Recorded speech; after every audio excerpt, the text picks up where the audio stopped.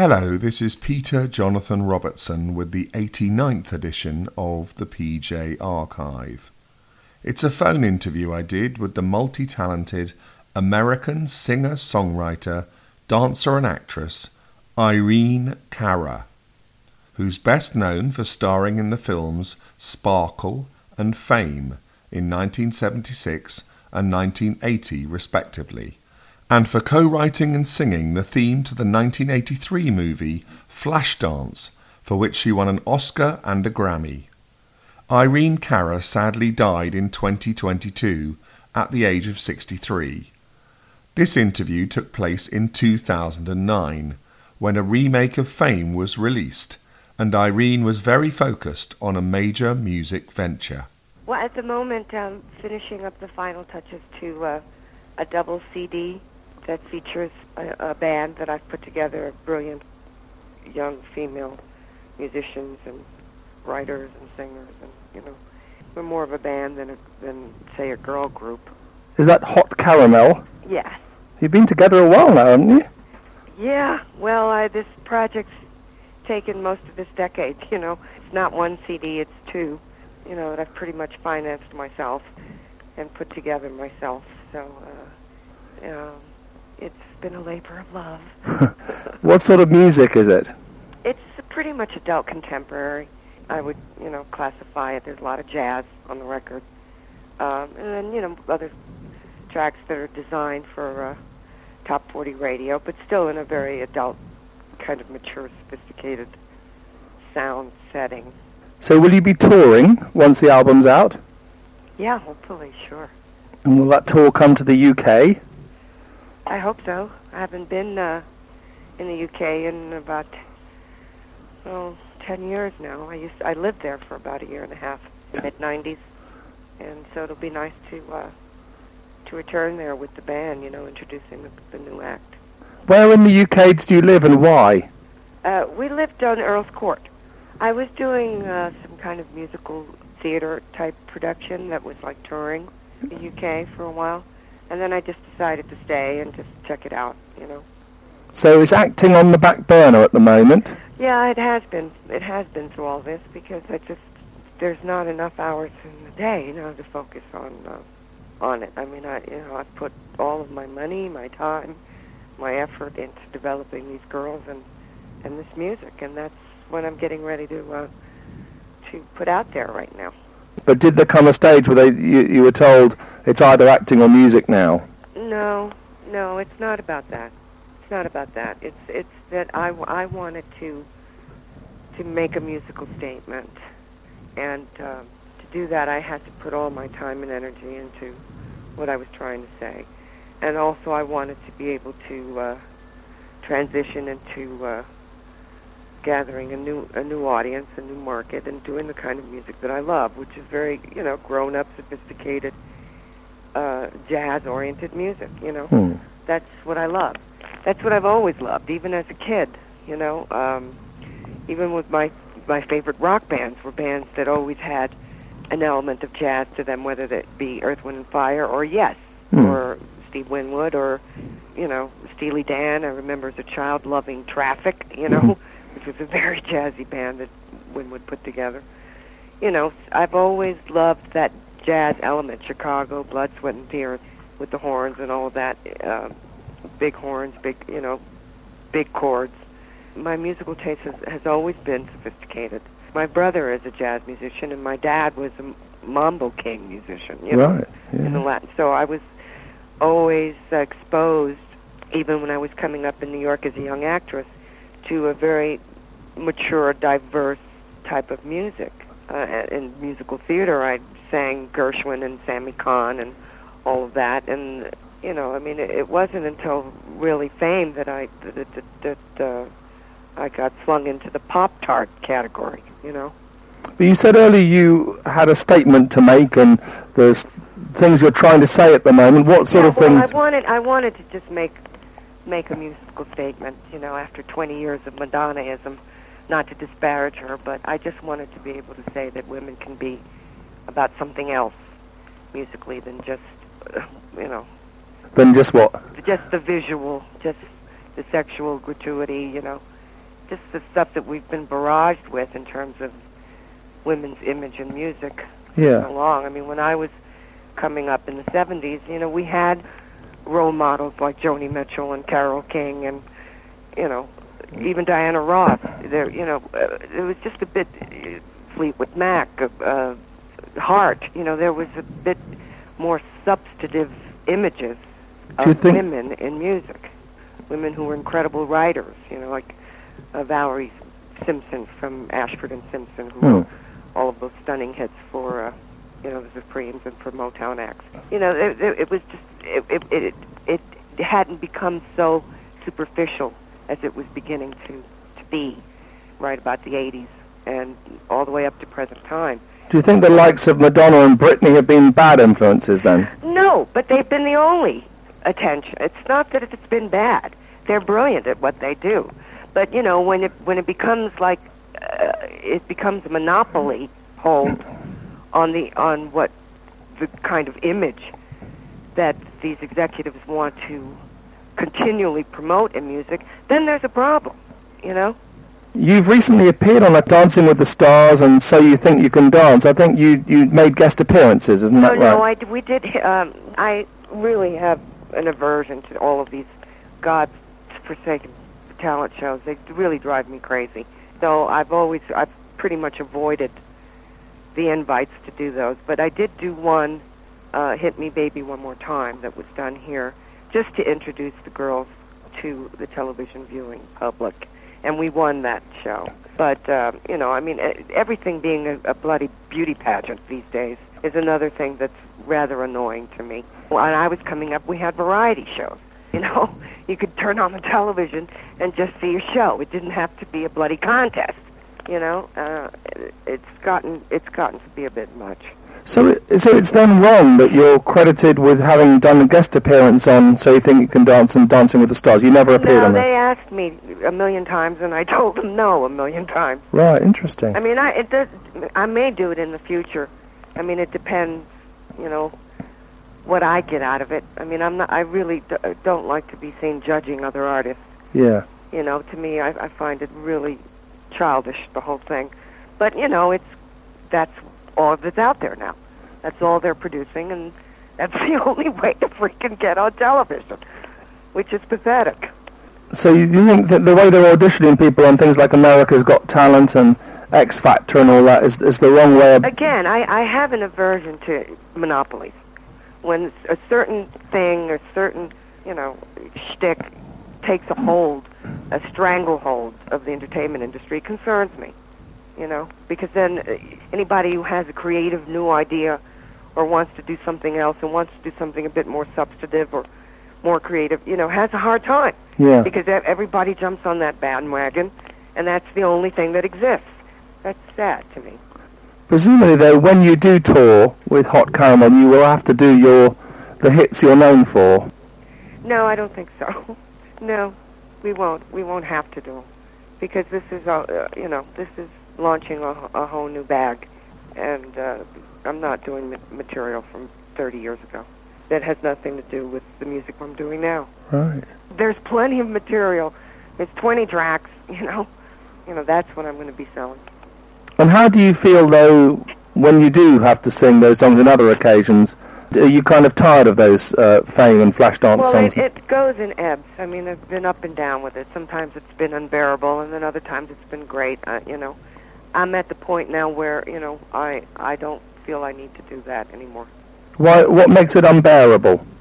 Well, because, you know, I've been writing all this new material for years, and, you know, when you get promoters who just want to hear, you know, hire you to sing your hits, who are only doing, you know, retro kind of shows, you know, I don't want to do that anymore. I've done it. It's been fun for a while, and then other times it's been horrible because it's almost like you know, they keep you imprisoned in the past, and I'm not going to allow for that. I've worked too hard creating new things and creating new songs and formulating a new sound with these girls, with these women who are so talented and who I've had such a wonderful time producing and learning from as well. That's what I'm focused on now. We're talking to some people also about having our own television show. That's what I hope will come out of it. What kind of television show? Well, I guess they call it a reality show because that's all anybody looks at now, but I won't look at it as that. It won't have the characteristics of most reality shows. It won't be vulgar. It won't be about our most private life stories. You know, it's going to be about the music and how we work together and how we create together, and you know, that's the kind of show I'm looking to develop around that. So who are the other girls, and what sort of musical background have they had? I started by just going around the different clubs in different states. They're mostly from the East Coast. Some are from Atlanta, some are from the New York area, some are from Washington, D.C., some are from Florida, you know. How many of them are there? There's 8 of us, some guest artists as well. So you kind of talent spotted them, have you? Yeah, I handpicked these women to work on this project. And are you kind of the lead singer? On some songs not. Like I said, they all write as well. You know, there's some songs from other girls who have written their own songs where they do the lead. But I produced everything. Now, you've probably heard that they've remade Fame. When did you hear about it, and how did you feel when you heard about it? Well, I heard about it when they started calling me up to help promote it, you know, to do all this press on it, which I've been doing. But I don't know much else about it. I mean, I know that it's PG, which I found a little odd. Because the original was R, you know, was an R movie. It being PG, I'm kind of suspicious as to how much depth is going to be there, but I could be wrong. Are you not going to go and see it? Oh, I will go and see it. I can't do it right now. I was invited to the premiere, which unfortunately I can't attend. I have to be in Italy that week. But I'm definitely curious to see it. You know, I mean, it's nice because it's generated a lot of press around me again. You know, I'm able to talk to the press about what I'm doing now with my band Hot Caramel. How much would you like to have been involved in this movie? No, I don't think so. I don't like looking back. Right. You know, I mean, I didn't do the TV series for that same reason, you know. I'm just kind of that funny that way. When I do a role, I've done it. You know, I don't want to keep doing the same role. You know, I'd like to be expansive and creative and constantly moving on to the next thing. I've always been that way. Does part of you think that the original should have been left as it was and they shouldn't have tried to do another version of it? Well, I can't really judge that yet, Peter, because I haven't seen it. If I see it, it might be wonderful. Then it'll just generate people's curiosity to see the original. So I think one thing can help the other. The original really is a classic, though, and it seems a shame to have even attempted to copy it, because it seems to be non-stop in the film industry now. They're just copying old successes. Well, look, I have my critique of where the film industry is at, too, as well as where the music industry is at. I mean, to me, it's just as bland in the film world as it's been in the music world far too long, you know. I mean, there are a few directors, I think, that are out there doing great things, but it's rare, you know. It's basically, we've become, you know, a public that's been dumbed down to, you know, going to movies to see Marvel Comics, you know. Yeah. I mean, every blockbuster seems to be about a cartoon character. It's very sad. So do I imagine that you still get lots of scripts, but you just turn them down because they're not up to it? Well, over the years I have gotten some scripts, and, you know, one's been worse than the next. So I have my own hopes and aspirations for the kind of films I want to do. I mean, I have written a few screenplays that maybe down the line I can get developed. But right now, like I said, my whole focus, I mean, this is my film, you know. Sure. Is this music, and you know, doing the videos to it, and doing the tour, and making our mark back in the record world with this group. Can you tell me, though, roughly what sort of films that you've been writing, though? What sort of scripts? Well, it's probably films that are hard to sell. You know, films that are about real characters and real societal subject matter. You know, like homeless children and runaways and things of that sort. Things that people don't want to look at. So, you know, obviously, I've just resigned myself to to get, realizing it's something I'm going to have to do independently. But I think the best films that are coming out, even under the radar, are from the independent, the indie world. But I know you said you don't like looking back too much, but I'm going to ask you nonetheless about Fame. I mean, it was a real defining role for you, wasn't it? In the way that it was internationally a big film. But I had done, quite a few iconic things. I've been blessed that way. Being part of the Roots series was a blessing.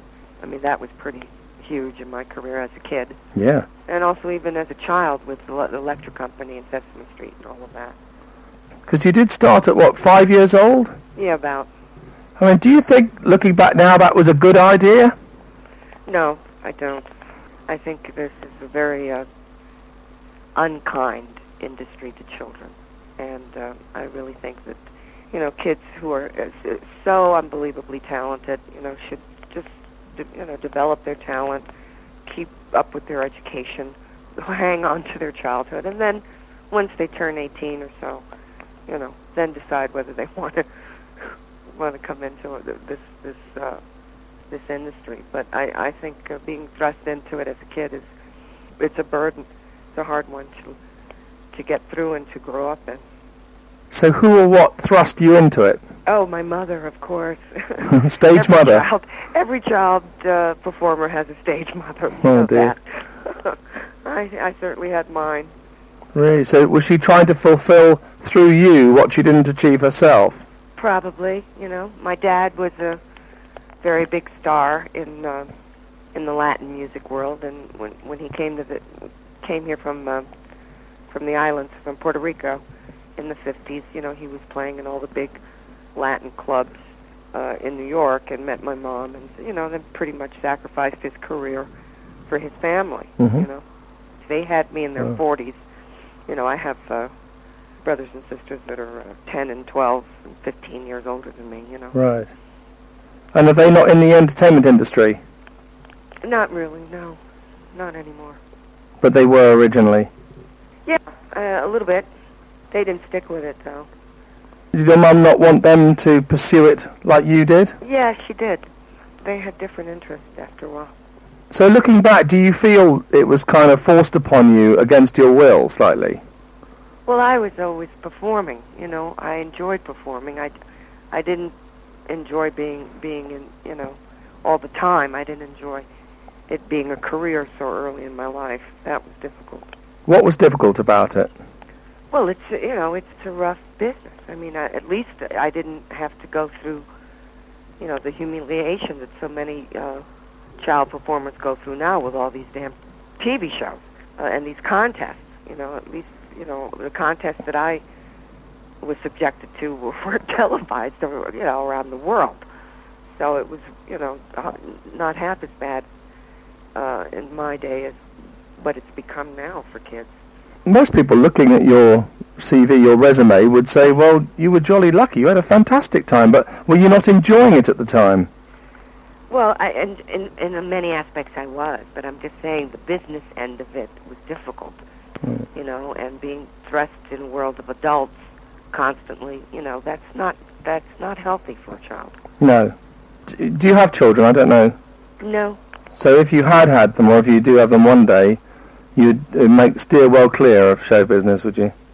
Not until they're of age. Do you have mainly happy memories of being a young actress and singer, or? Yes, I do. I mean, I did very well.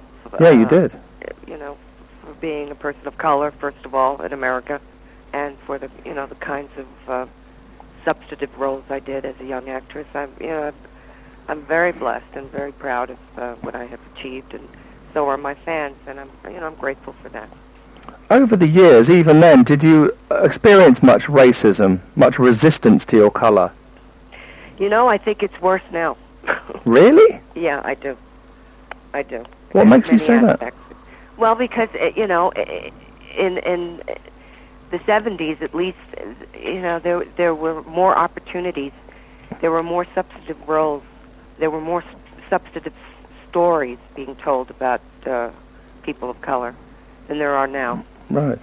And I had a lot, many role models on television and in the movies that were, people that I could aspire to be like and to look up to. And, I was fortunate to even work with a few of my idols, my African-American idols in terms of learning from them. And, there was a lot, it was much less stereotyped and, much more three-dimensional.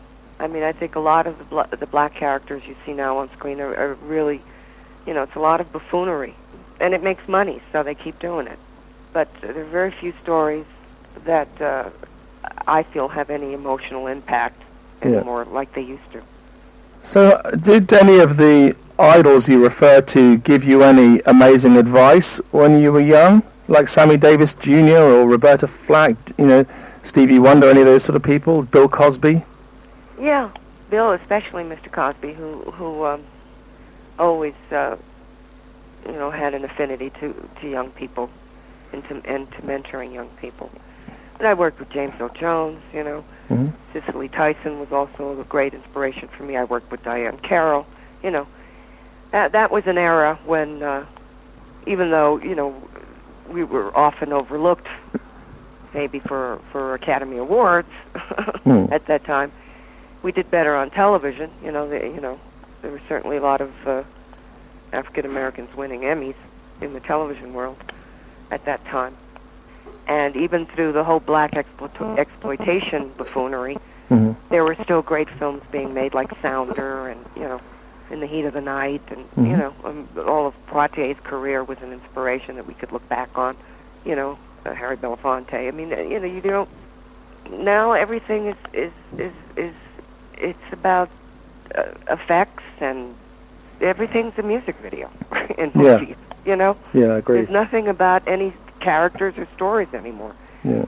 When I was coming up, if you were hired as an actor, a minority actor in a role, it was generally a lot more substantive than what's available now. So nothing sort of really unpleasant happened to you directly as a result of your color or anything? Well, I think that the way I was treated in the record business after Fame, and the whole fiasco that I went through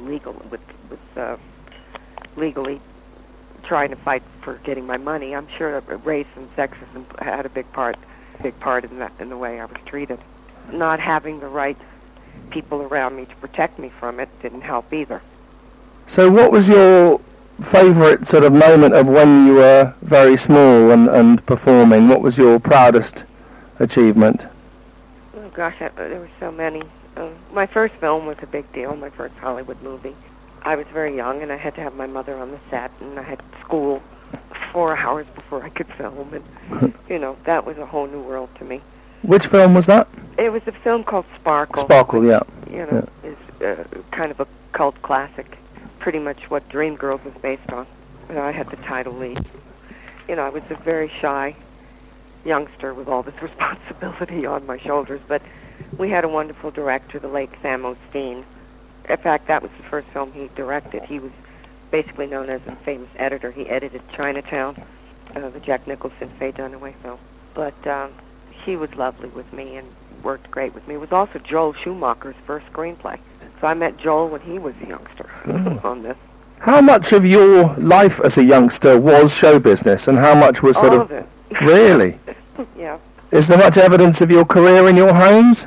Do you have, like, gold discs and posters of films you've been in and so on? I did when I was married in the mid-'80s.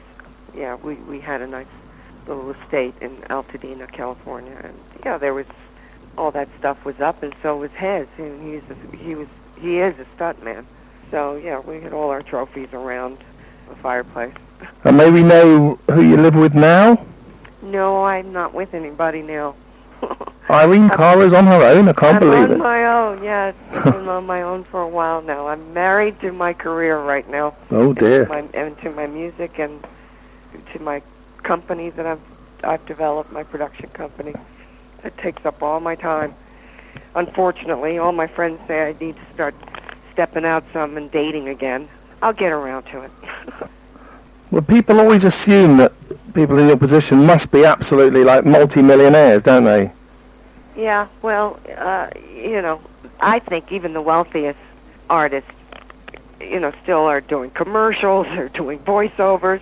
You still have to pay mortgage, and you have to send your kids to college, and, all of that costs money. It's not like you sit on a heap of money that is constant. It's not, You have to continually support yourself. And you said earlier you kind of married to your career. Are you still very ambitious then? Oh, yeah. Why? Yeah, because once you're an artist, you're always an artist, Peter. It's a part of your spirit, and there's a lot of things artistically that I want to say and that I want to do. Whether they're successful or not, I want to at least get them out there so that, I have a voice. It's interesting because earlier on you were saying you were kind of thrust into the business and you weren't that keen on it earlier on. What changed you to wanting it and wanting more of it? As I got older, and as I got more successful, I obviously it's a mixed blessing. I didn't have to go through all the doubts and all the uncertainties that most youngsters go through about what am I going to be when I grow up, But on the other hand, it's a very ugly industry to be in as a child. So, Is there anything else that you considered doing for a living, or perhaps even wanted to break off and do at any point? No. Right. So it's performing no matter what. Exactly. And did anyone say anything to you when you were young that said, like, one day you are going to be a superstar or whatever? Oh, yeah, all the time. Mom was always reinforcing that. And when you finally became a superstar, how did your mum feel about it? Was she over the moon, or was she still not satisfied? So she was thrilled. Both my parents, sacrificed and worked hard to get me where I am. They worked 2 jobs. We were pretty much middle-class family. And I had to go to private special schools, and, everybody sacrificed for me. So, yeah, it was very rewarding. But how much were you doing it for your parents, do you think? Well, at first, it was always for my parents as a child. But as you get older, you start to own it. At what stage did you feel kind of more independent, that you were kind of doing it for yourself? Oh, I guess when I started getting into my teens, my early teens, adolescence, and all of that, I became much more motivated as a writer, as a songwriter, and as a singer, and I was really developing myself. Do you remember receiving the first script for Fame and what you thought of it? I don't, really. I don't remember if I was sent an entire script or if I was just asked to read a few pages for the role. I don't remember. I do remember that I was never asked to sing because they knew I was a singer. Sparkle was out and it was already, had generated a buzz, and so they knew my voice. Was there a lot of talk about this project before it came out, or did it take everybody by surprise? Well, Alan Parker, had distinguished himself with Midnight Express, so everybody was kind of looking to see what he was going to do next, and this is what he did next. So. How did you get on with him? He was very good with me. He was, difficult at times with other cast members. I guess maybe their roles were more demanding. Mm-hmm. Mine was pretty clear, what she was about. But as he was trying to develop and to bring out more of a direction with the other characters, he could be hard on some of the other actors. But I don't want to speak for anybody but myself. And what was your favorite moment during the filming? Oh, the lunchroom scene was the most fun. Because a lot of it was impromptu. A lot of it, a lot of what they used, the footage that was used, was filmed when we didn't know we were being filmed. So a lot of it was non-scripted, impromptu stuff. How realistic do you think Fame was to real drama schools in New York and so on? Well, it was very realistic in terms of that particular school because, everybody that you saw in that movie, aside from maybe myself and maybe one other actor, had gone to either one of those 3 schools, Juilliard, Music and Arts, and the School of Performing Arts. Those 3 schools, all of the student body that you saw on film came from either, one of those 3 schools. And had you been to drama school yourself? I didn't go to a school. No, I had private teachers. I had gotten into the School of Performing Arts for all three departments, and I couldn't go after the auditions because they have a policy, and a good one, I think, of not letting their students work until after they graduate. And I had already had this career since childhood that, my parents and I sat and discussed it, and we didn't think it was the right move to stop my career to train at the school. One of the things we remember fame for in this country is the leg warmers. I don't know if you call them leg warmers in the States, but those... Yeah, that's what they're called. Did you have any at the time? I had tons of leg warmers. All over the place. All in the closet. All different colors.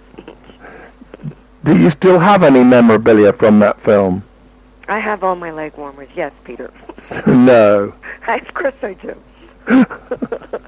Yes, I have my leg warmers. Have you got a closet full of leg warmers? I have a closet full of leg warmers, yes. When you were doing the film, and presumably you saw the rushes and things like that, did you get a good feeling about how it was going to turn out? Did you start to think, wow, this actually is quite special? We had a good feeling just because of the camaraderie amongst the student body. I mean, Alan was very good to really thrust us into the whole vibe of the school. I mean, we had 4 hours of school before we filmed, of classes, in the different departments we were supposed to be in.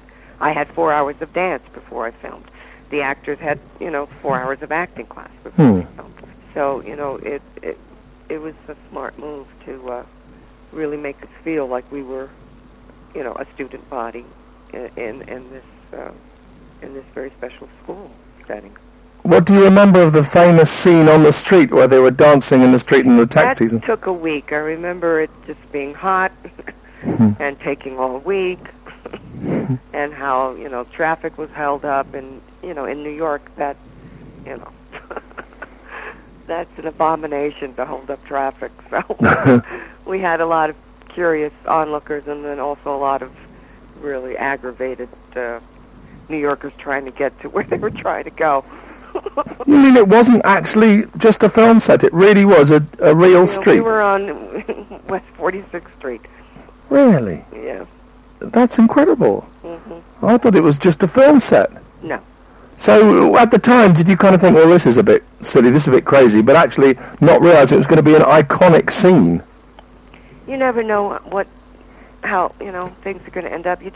You're in the moment, you're trying to do your best work, and you don't think about those things.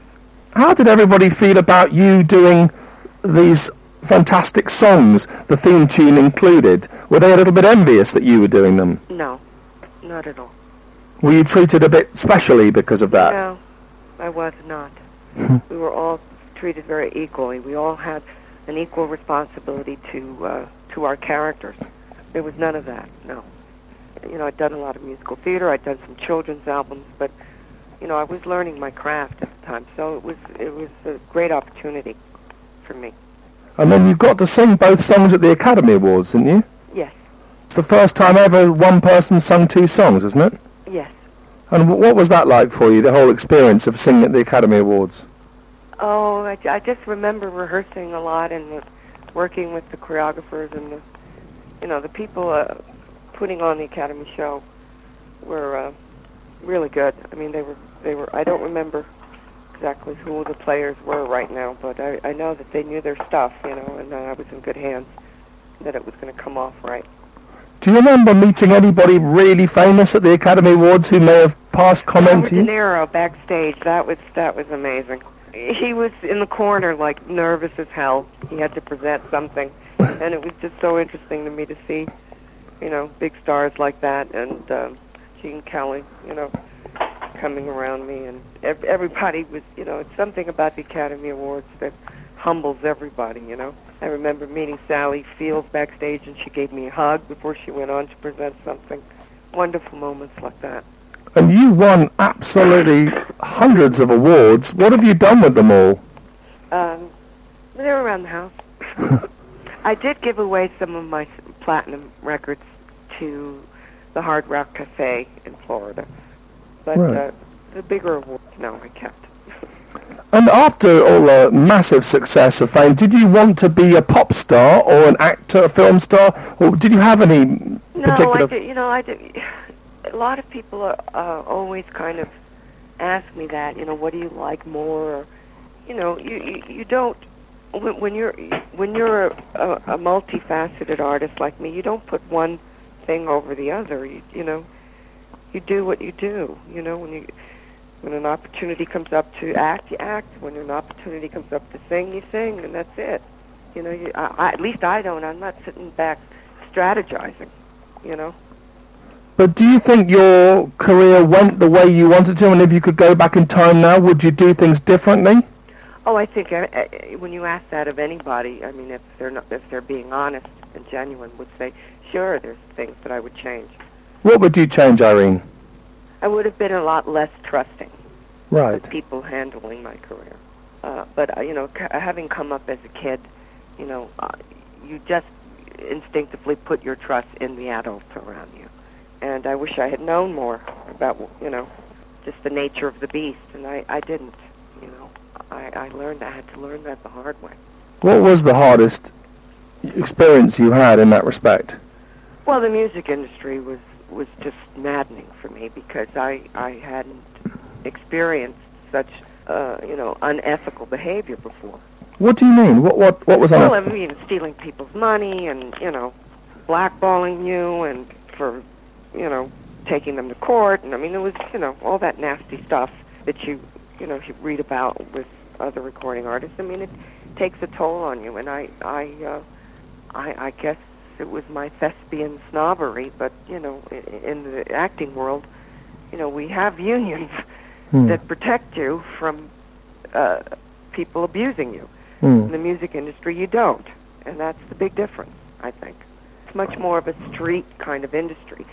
And, you know, it's all very corrupt, and, you know, the people who make it big are the ones who are sponsored, you know.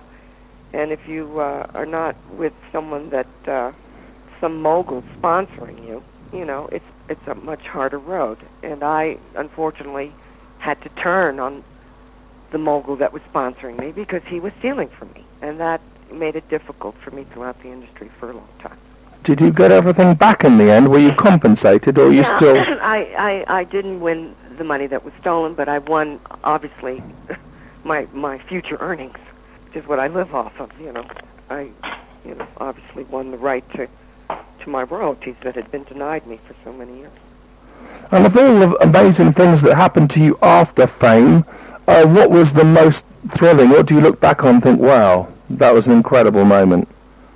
Well, I enjoyed the appearances I did on the Oscars. I did 3 appearances on the Oscars where I was featured, and that was, you know, thrilling.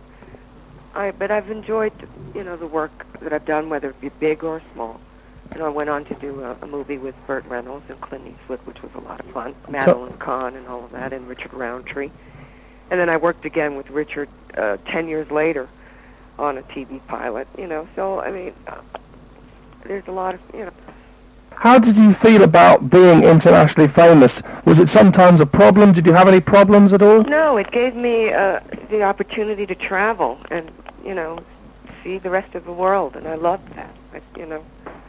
I enjoyed performing all over Europe and all over Asia and all over Latin America. And how much are you recognized these days? I'm recognized when I want to be. You know, I mean, even people in my communities where I live, you know, they recognize me as a neighbor now. That, to me, is more important. So I've been, you know, spotted a lot at the airport because I travel a lot. And people are generally very sweet, and they come up and they compliment you, and then they know that you're running to catch a plane, you know.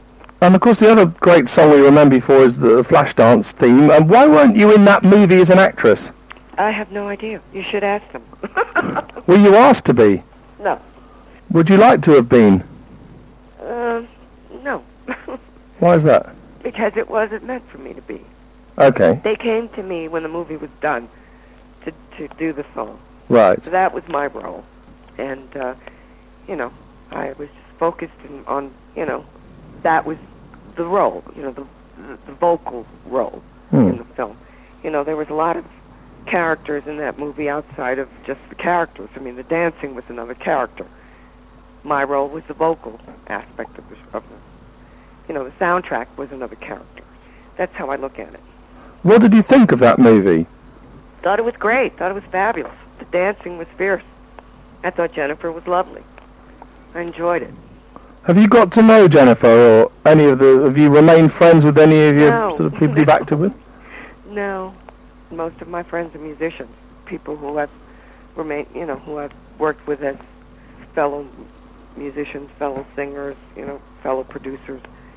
Those are, not that I have many of them, but the ones that have remained friends in my private life have been all from that world. When they play Flashdance on the TV, they always use footage from the movie. Did you ever make a video yourself for it? No, the movie was one big video. Why should they? There was no need. No, fair point. But it really took you to a huge level, those two films, and even though you weren't in Flashdance, but the theme songs, did you hope to stay at that kind of level, or did you always know it's a fickle business? I just went about living my life, Peter. Obviously, when you've been in the business since childhood, and you're living your life, you learn after a while that there's other things to deal with in life besides a career. I helped raise children in my family. I take care of my mother now. Mm-hmm. I took care of my godmother. I buried my father in the mid-'90s. I dealt with financial issues over the lawsuit, and lawyers. I mean, there's a plethora of stuff that's just basic life stuff that you deal with as a human being, regardless of whether you're in the arts or you're an accountant somewhere or a dishwasher. It's all relative. You've had a very tough life, really, haven't you, so far? I've had a tough life. I've had a good life as well. Like I said, there's been many blessings along with the rough rides. So you learn from them both. That's how you develop your character, Peter. Yeah, I appreciate that. It sounds like you've had more than your fair share of difficulties, though. Well, I've gotten through them. I have to look at the upside of it. I've gotten through them. I can't sit and sulk about it. Would you like there to be a film of your life one day? Well, it would be very colorful, to say the least. I don't know. I haven't thought of it, although it's been suggested to me. I'm surprised you haven't written your autobiography.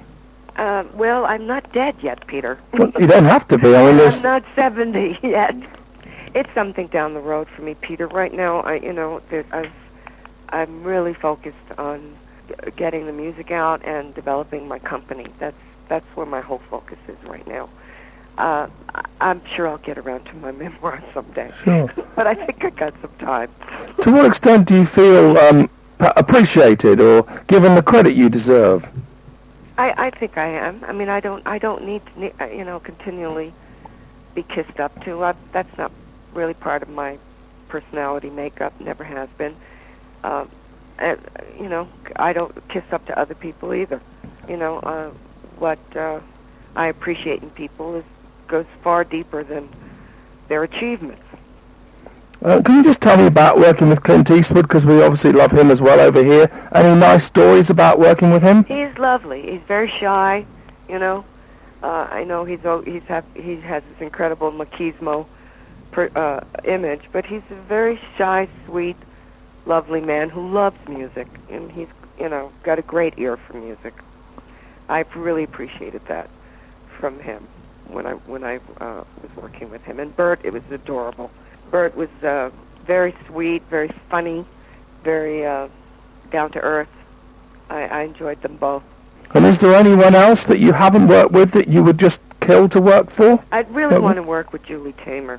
Right. I think she's probably one of the finest directors out there, and her being a woman director as well is very inspirational to me. I think her films are remarkable, and I think she's a remarkable talent, and I would give anything to work with her someday. Obviously, we only recently lost Michael Jackson. Did you ever meet him? Yes. I met him at the pinnacle of his stardom, and the whole thing was very tragic here. It's been very sad for us here in the States. We've lost a lot of great stars, beloved stars. We lost Patrick Swayze yesterday. Yep. It's been a year of a lot of death, and, we're a bit exhausted from it all. Can you just tell me about meeting Michael Jackson? Where were you? When was this? And around the Grammys, around the Thriller era. And I was just thrilled to be nominated with him,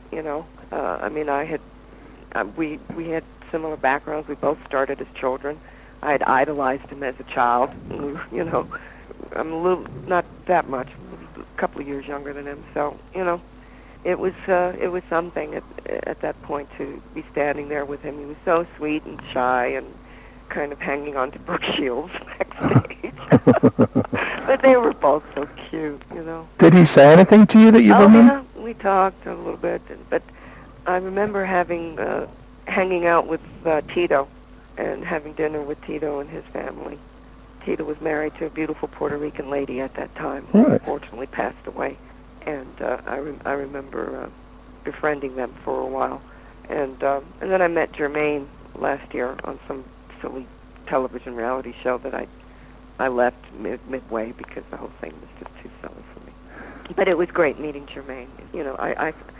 My heart goes out to him and the rest of the family. I hope you don't mind me asking about Donna Summer, but I know that some people have compared you over the years, and it's not been your favourite subject. What do you feel about that whole issue? I've met Donna, too, and I've been to her house and had dinner with her and her husband and their beautiful kids at the time. They were little. I'm sure they're beautiful grown women now. I mean, she was lovely. She was absolutely lovely to me.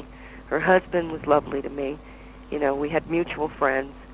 She's a really classy lady, and obviously the comparison is because we were basically working with her producer, so he basically gave me a lot of her sound because it was his sound, and that was another thing that I was rebelling against at a point with my record company. I had a lot that I wanted to say musically in terms of my own sound.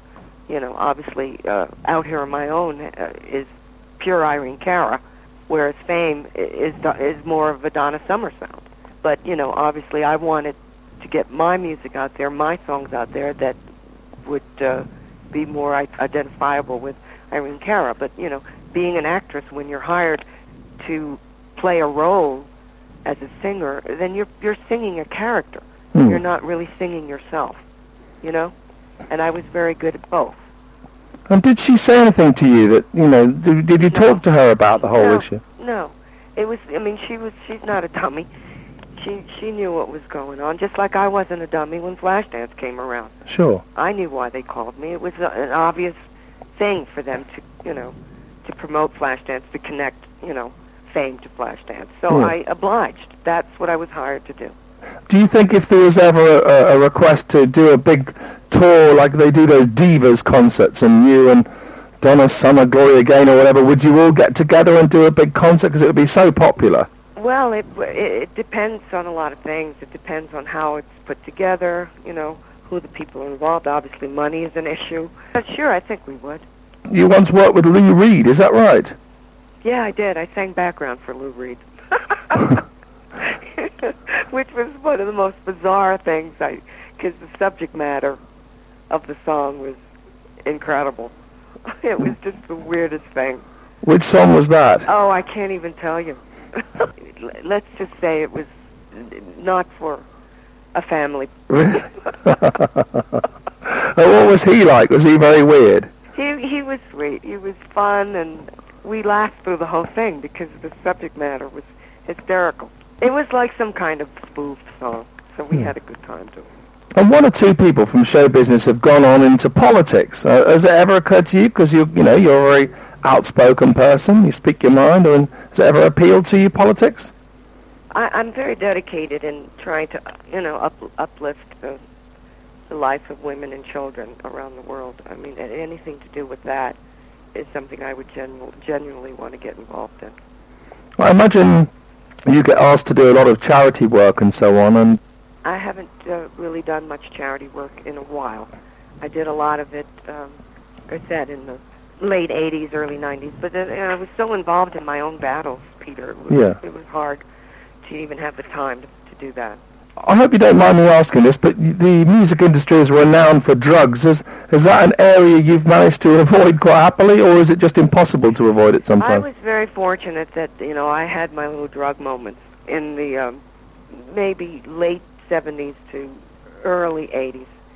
I kind of got over it quickly, and I never got into anything hard. When they started smoking it, that's when I decided that I'd had enough. Right. And, I walked away from the whole thing. My only drug of habit now is it's nothing that I'm proud of, but it's quite legal, is tobacco. I do smoke, and that's, I have to get over that now. How much do you smoke? I'm getting at the age where it's affecting me, especially in the morning when I'm trying to talk. Sorry. How much do you smoke? About 20 a day or something? Or? No, I don't know, Peter. Don't ask me that. Okay, but it's tough, isn't it, when you've got a fabulous voice you're supposed to be protecting? You'd be surprised how many singers smoke, how many great singers smoke, and how many have smoked all their lives. I don't want to be one that ends up, being a smoker all my life. So, I definitely have to walk away from it like I did 25 years ago from other stuff. In hopefully many decades to come, how do you want people to remember you? Well, I've been very fortunate to have had so many blessings from my fans, and I just hope that continues. I get many wishes and love from fans all over the world on my website, on my MySpace page. That I cherish that, that I meant that much to people, especially people around my age group, who came up with me. That means a lot, and that even youngsters who were not around when I, was at the pinnacle of my career, know me and appreciate my work. And that means, that's all you can hope for from people, that you meant something to people. That's all you can hope for with the work you do as an artist. But do you mind the fact that no matter what you do, even in the future, you're always going to be best remembered from Fame and Flashdance? No, that's nothing to not be proud of, I mean, that was an era, it was a moment in pop culture that meant a lot, and I'm glad I was a part of it.